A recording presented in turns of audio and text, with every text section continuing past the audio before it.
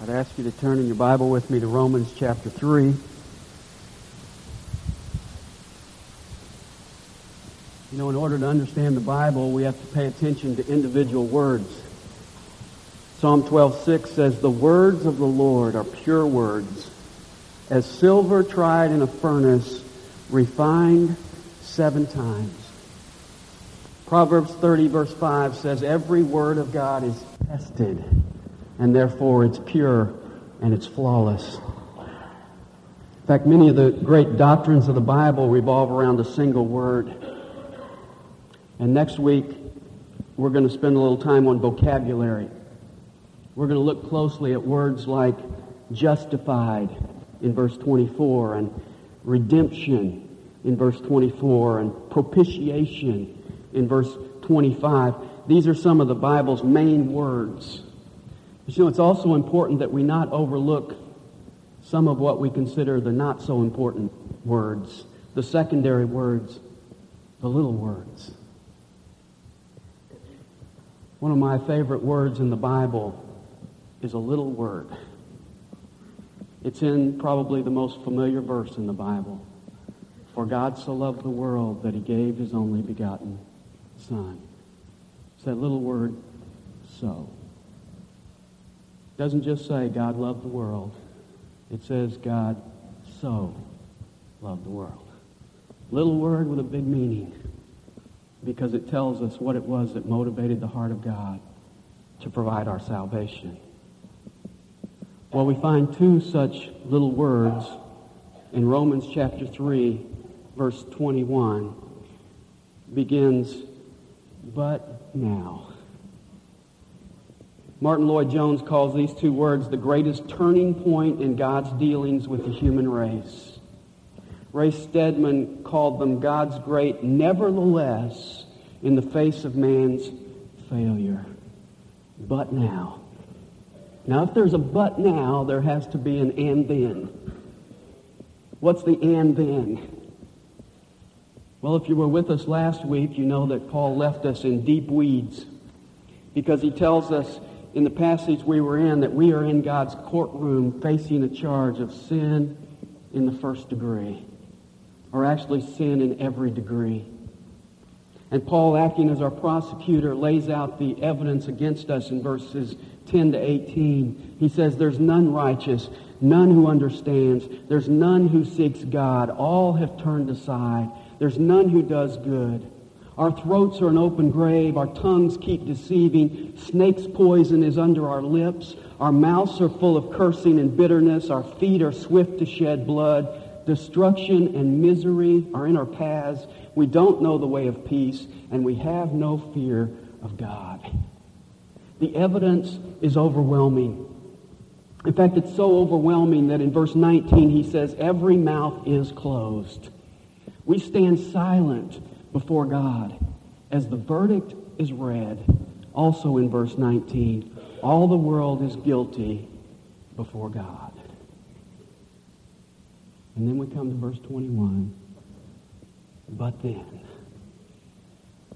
then in the silence, as we're waiting for the judgment to fall, as we're waiting for the wrath of God, as our heads are down and our peripheral vision is looking for the feet of the executioners to come in and take us away, instead we find that the judge gets off his chair, takes off his robe, comes down, and puts himself into the hands of the executioners, and he goes out and pays our sentence of death. You see, that's the gospel. That's the good news. God provides pardon for guilty sinners. God provides a way of salvation. God provides a way for wrong people to get right. And Paul describes that way in verses 21 to 31. Donald Gray Barnhouse calls this the most important paragraph in the Bible. So we're not going to rush through it. We're going to take a couple of weeks to go through this paragraph. And it begins with the words, "But now." But now what? But now the righteousness of God has been manifested. Now, to understand the contrast, we need to go back to chapter 1 and verse 18, because in chapter 1 and verse 18, Paul said, the wrath of God is revealed. But now, the righteousness of God is revealed. We deserve God's wrath. Instead, we get God's righteousness. Now, there are two kinds of righteousness in the Bible. There is self-righteousness, and there is imputed righteousness. Self-righteousness is man's righteousness. And Paul already told us in verse 10, there is none righteous, no, not one. Self-righteousness is man's righteousness. Imputed righteousness is God's righteousness put to man's account. It's illustrated in the story Jesus told in Luke chapter 18. Jesus said 2 men went to the temple to pray. One was a Pharisee, the other was a tax gatherer. The Pharisee said, God, I thank you that I'm not like other people. Swindlers, unjust, adulterers. In fact, God, I thank you that I'm not like this tax gatherer over here. I fast twice a week. I pay tithes of all that I get. That is self-righteousness. I. In contrast, we're told that the tax gatherer was unwilling to even lift his eyes up to heaven. But beating on his breast, he said, God, be merciful to me, the sinner. And Jesus said this. He said, I tell you, this man went down to his house justified rather than the other. And that word justified means declared righteous. This man who had no righteousness of his own but cried out to God went home declared righteous. You see, that is imputed righteousness. God's righteousness put to his account. I think Paul probably appreciated this distinction as much as anybody. And in Philippians chapter 3, he lists some of his own credentials in verse 5. He says, I was circumcised the 8th day of the nation of Israel, of the tribe of Benjamin, a Hebrew of Hebrews. As to the law, I was a Pharisee. As to zeal, I was a persecutor of the church. As to the righteousness in the law, I was found blameless. Paul says, if heaven were gained through self-righteousness, I would be through the door. But Paul didn't list his credentials to brag about them. Instead, if you read on in that passage, he listed his credentials so that he could tear them up and throw them away. He goes on to say, whatever things were gained to me, I've counted as loss. And more than that, I count all things to be lost and count them but rubbish. That word means horse manure. All these accomplishments, all this self-righteousness, I count it as horse manure in order that I may gain Christ and be found in Him, not having a righteousness of my own derived from the law. That's self-righteousness. But the righteousness that comes from God on the basis of faith. Paul says, my self-righteousness is horse manure, and I don't want it. I want the righteousness that comes from God. And that's what Paul's talking to us about here in Romans chapter 3. The righteousness of God. You say, well, how do I get that righteousness? How do I get from and then to but now? How do I get from the guilt of verse 19 to the grace of verse 24? How do wrong people get right? Well, the answer is found in 4 short phrases in verses 21 to 23, and I want us to concentrate on those phrases. The first phrase is apart from law in verse 21. Now, your Bible may say apart from the law. The should be in italics because the definite article is not there in the Greek. He's saying apart from law. It includes not just the law of Moses, but what he's talking about is the principle of law. And the principle of law is a day's pay for a day's work. The principle of law is I do certain things for God and God does certain things for me. The principle of law is I do certain things for God and God owes me. Now, it's difficult for men to think about righteousness without thinking about the law. Because our tendency is to associate righteousness with the deeds that we do in obedience to the law. You know, whenever I want to get somebody into a spiritual conversation, I often ask them this hypothetical question. I say, let's assume you died today And we both know that you're not going to go before St. Peter's at the gate because that's just jokes. You die today and you go before God. And God asks you, why should I let you into my perfect heaven? You know, when I ask that question of people, almost all the answers that I get are based on the principle of law. One of the most common answers I get is people say, I believe that if I do the best I can, God will let me in. And I love that answer because when somebody gives me that answer, they say, I believe if I do the best I can, God's going to let me in. It tells me they haven't really thought through to the logical conclusion. Because all I have to ask them is, well, have you done the best you can? Was there ever a time in any given situation when you could have done better? And they say, yeah. And I say, well, then you flunked your own standard. You see, God doesn't even have to bring his standard in because he can use your standard the best you can and you flunk. The second most common answer I hear is, I believe God will look at my life and see that my good deeds outweigh my bad deeds. Have you heard this one? Maybe you say this one. Essentially what that person is saying is, God, just look at the record. Let's assume today you left here, got in your car, drove down Broadway 70 miles an hour, ran every traffic light. When the police finally caught up to you down at the river, you jumped out of your car and punched a police officer. They arrested you. You show up in court. The judge says that'll be a $1,000 fine and 90 days in jail.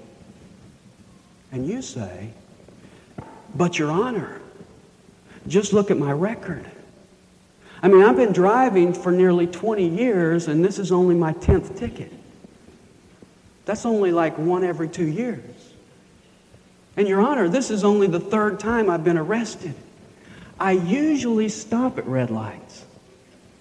I usually respect police officers. In fact, I always wear my seatbelt. You see, Your Honor, my good deeds outweigh my bad deeds. Just look at the record. You see, the problem with looking at the record is that the record condemns you. Heaven cannot be attained by the principle of law. No matter how good you think you do, no matter how close you think you come. In fact, verse 20 tells us it's impossible. By the works of the law, no flesh will be justified in his sight. You see, God's standard is perfection, 100%. And if he lets a person into heaven who's 99% righteous, then heaven will be 1% corrupt. God's standard is perfection, and he never lowers it. And when we grasp that, then we begin to understand that heaven can't be achieved by works of the law. It's apart from law. You see, the best answer an unbeliever can give to that hypothetical question, what would you say to God, is, I wouldn't have anything to say. Because when you say that, you're agreeing with God's evaluation and you're ready for God's provision. See, that's the whole point of the Sermon on the Mount. Just take a moment and look over to Matthew chapter 5 with me. Matthew chapter 5, where Jesus is giving his famous Sermon on the Mountain. Matthew chapter 5. Notice what he says in verse 20. For I say to you that unless your righteousness surpasses that of the scribes and Pharisees, you shall not enter the kingdom of heaven. Jesus says, your righteousness has to surpass those guys. And the guys he's pointing at are the religious leaders of that day. The guys who knew how to put on a show when it came to righteousness. If they had to pick who's the most righteous people around, they would have guessed it's the scribes and the Pharisees because they tell us they're righteous all the time. Jesus says, you've got to beat them to get into heaven. And then after saying that, beginning in verse 21, he begins to raise the bar. He says, you have heard it said, but I say to you. You've heard it said, you shall not commit murder. But I tell you, if you're angry at your brother, you're guilty of murder. You've heard it said, you shall not commit adultery. But I say to you, if you lust in your heart after a woman, you have committed adultery in your heart. So he says you got to pass these guys. Then he begins to raise the bar, showing them that the law's not just talking about external things. It's talking about internal motives. And so he begins to tighten the screws on them. And then the clincher comes at the end of the chapter. Verse 48. He says, therefore, you are to be perfect as your heavenly Father is perfect. You say, well, nobody's perfect. That's the point. That's the point of the Sermon on the Mount. You've got to surpass them. The standard's higher. The bar is higher than you ever thought. And the standard is perfection. You see, that's why he began the sermon in verse 3 by saying, blessed are the poor in spirit, for theirs is the kingdom of heaven. Blessed are the spiritually bankrupt. Blessed are the ones who come to God and say, I don't have anything to offer you at all. You see, the standard is perfection. And when we realize we can't achieve the standard, then we come to God poor in spirit, and he gives us his righteousness. Because salvation is apart from law. Come back to Romans chapter 3. Second phrase I want you to notice is also in verse 21. It's the righteousness of God. That little phrase, of God. You see, salvation is apart from law. It's apart from what we do. In fact, it's apart from us altogether. It doesn't come from below. It comes from above. It's of God. We stand silent and condemned in the courtroom of God, and God comes to our rescue. God gives to us who have no righteousness his righteousness. Now let me make sure you understand this. When you're starting out of town on a trip, and you look down at your gas gauge and it shows you got 3/4 of a tank, you say, I think I'm going to top off my gas tank. So you pull into the gas station more out of convenience than out of need. But that's not the way it works with righteousness. You see, verse 21 doesn't say, but now our righteousness is topped off with God's righteousness. No. You see, your tank is empty. And if it's not empty, then you need to empty it. Because self-righteousness cannot be added to by God. It has to be eliminated. It has to be considered horse manure. Isaiah 64:6 says, all our righteousness is as filthy rags. You see, the only righteousness that is acceptable to God is God's righteousness. Do you ever wonder why Jesus came to the earth for 33 years? I mean, if he was just going to die and rise again, he really could have come for a weekend. Why did he come for 33 years? Well, I could answer that several ways, but one reason he came for 33 years was to live a life of righteousness that he could put to your account. 2 Corinthians chapter 5 and verse 21 says, God made him who knew no sin to be sin on our behalf, that we might become the righteousness of God in him. Now that's the most lopsided exchange in history. God took your sin and put it on Jesus. And he took Jesus' righteousness and he put it on you. He put it to your account. And that's why Paul says in 1 Corinthians 1:31, Christ has become our righteousness. You see, it's of God. You say, well, that's a great deal. Where did that idea come from? Well, notice what he says at the end of verse 21. It's the righteousness of God being witnessed by the law and the prophets. See, what he's telling us is that the Old Testament scriptures tell us that this is going to happen throughout. The law bears witness to this. When Adam and Eve sinned in the garden, what's the first thing they did? They tried to hide their shame with fig leaves. Now, did God come to them and say, "Oh, that's good, but let me just add a few more fig leaves"? No. God covered them with animal skins. And what do animal skins require? The death of the animal. God took their fig leaves away and replaced them with His covering of righteousness. And what was God saying? When it comes to sin, you cannot cover yourself. God has to cover you, and it requires the death of another. You see, God bore witness in the law. Later in Genesis, when God wanted to test Abraham, why did He tell Abraham to take his son Isaac up on Mount Moriah and sacrifice him? Why Isaac? Why this promised child? Why this child that Abraham had waited so long for? Why this child that was born miraculously through a dead womb? Why this child through whom God had promised to bless all the nations? Why was that the test? Well, it was because it was a striking picture of how God would one day give His only Son for us on that very identical mountain. You see, God bore witness in the law. On Israel's last night in Egypt, God required that each family take a lamb, an unblemished lamb, and sacrifice it and put the blood on the doors of their house. And where there was no blood, there was death. In every house where there was blood, it says God passed over them.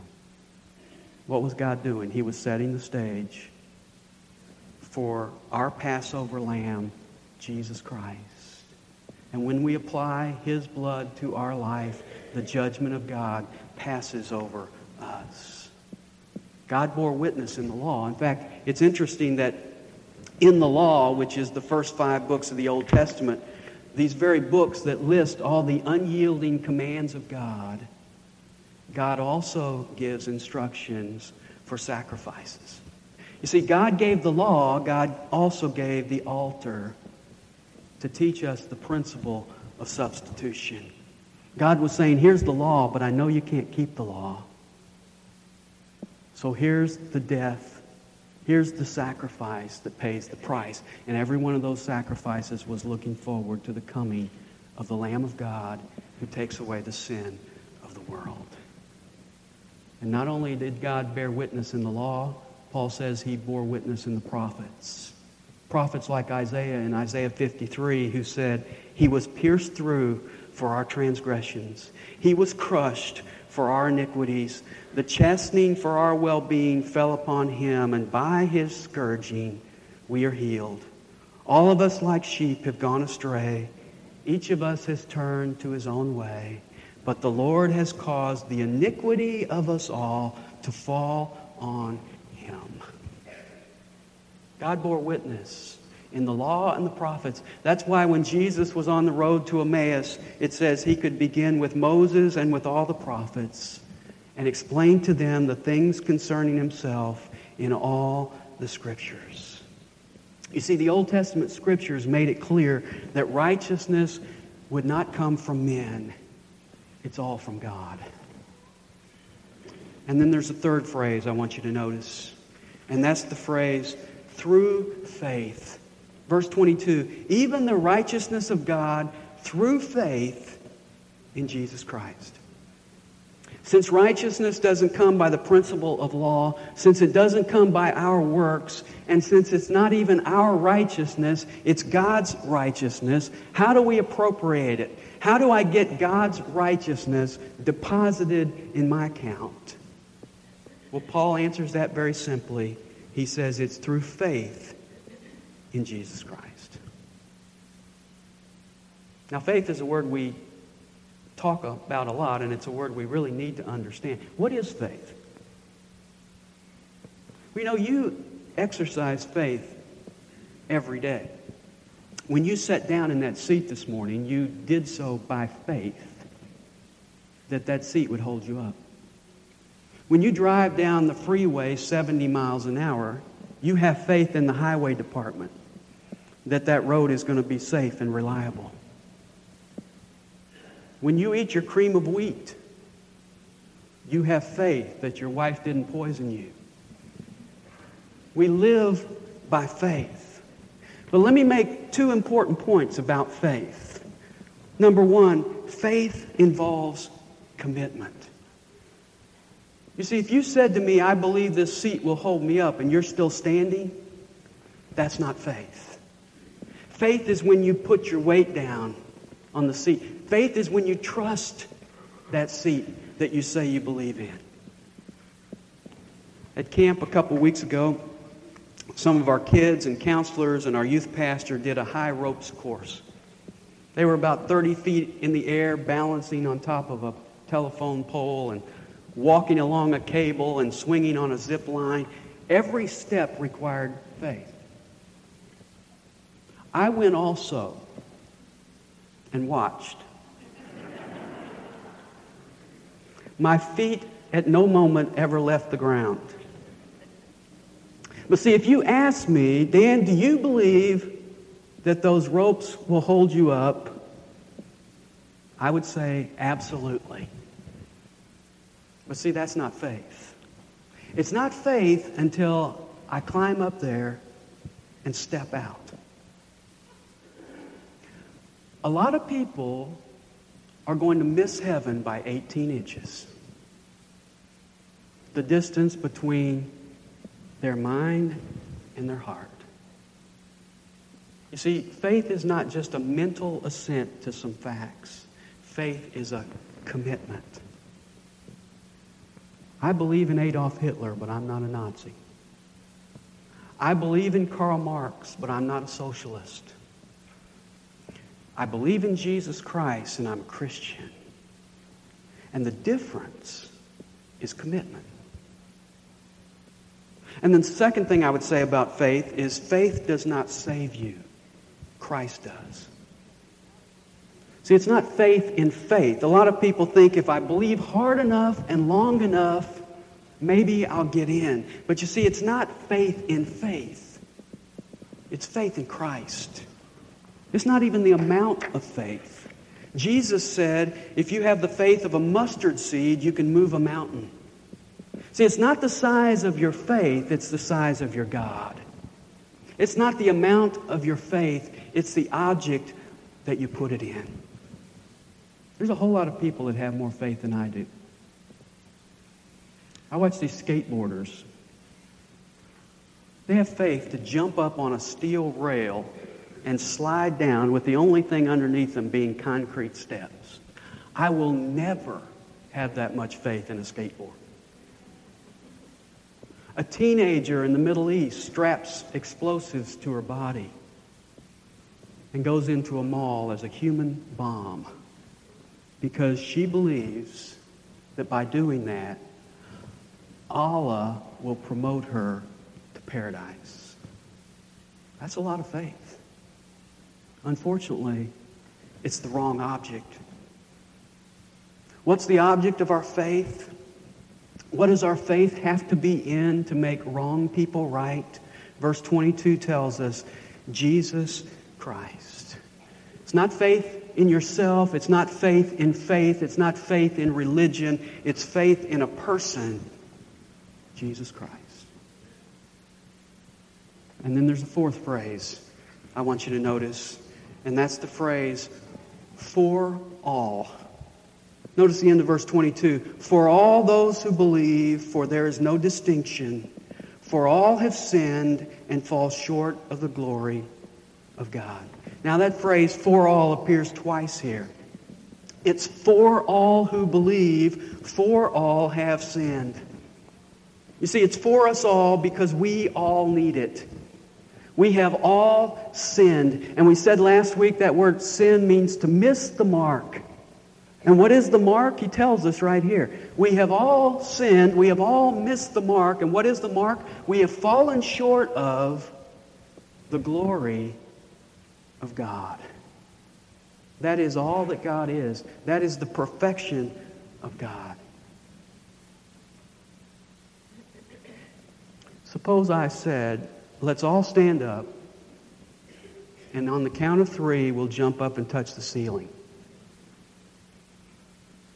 Now, it doesn't really matter if you have a vertical leap of 3 inches or 3 feet. You're going to fall short because the standard is about 40 feet. And you may look around and say, we all jump up, and you look around and say, well, I'm out jumping Rick Chastain. Or you may say, well, but I think I'm jumping higher than anyone around me. See, that doesn't matter. See, the issue is not, do I measure up to other people? The issue is, do I measure up to God? You see, if you look closely, God's standard is Himself. It's the glory of God. It's His glory, His perfection, His holiness, His righteousness. And that's why that interesting phrase appears at the end of verse 22. It says, there is no distinction. See, there's no difference between the most religious person and the most rebellious person. There's no difference between a person who is respectable and a person who is a reprobate. There is no difference between you and that person over in Marion on death row. All have sinned. All fall short of the glory of God. And everyone sitting in here this morning is in that all. There's no question about that. You are in the all have sinned. The question is, are you in the all who believe? Have you come to the point in your life where you can say with Paul, my righteousness is horse manure. My good deeds are filthy rags. In God's courtroom, I am guilty as charged. I am a sinner. I fall short. There is no distinction. I am just as guilty as anyone else has ever been on this earth. And I turn in faith to the only one who can deliver me, Jesus Christ. I believe that He took my sentence, He paid my penalty, He bore my sin, and He gave me His righteousness, so that I can stand before God today absolutely righteous. I can stand before God today 100% righteous because I have been given His righteousness. In fact, I stand before God today just as holy, just as righteous as Jesus Christ, because it's His righteousness that has been put into my account. You see, that's the gospel. That's the good news. And so the question I want to close with this morning in asking you is, are you still in the all have sinned? Or are you in the all who believe? Are you still at and then? Or have you arrived at but now? Are you standing before God in your own righteousness? Filthy rags, fig leaves? Or do you have the righteousness of God?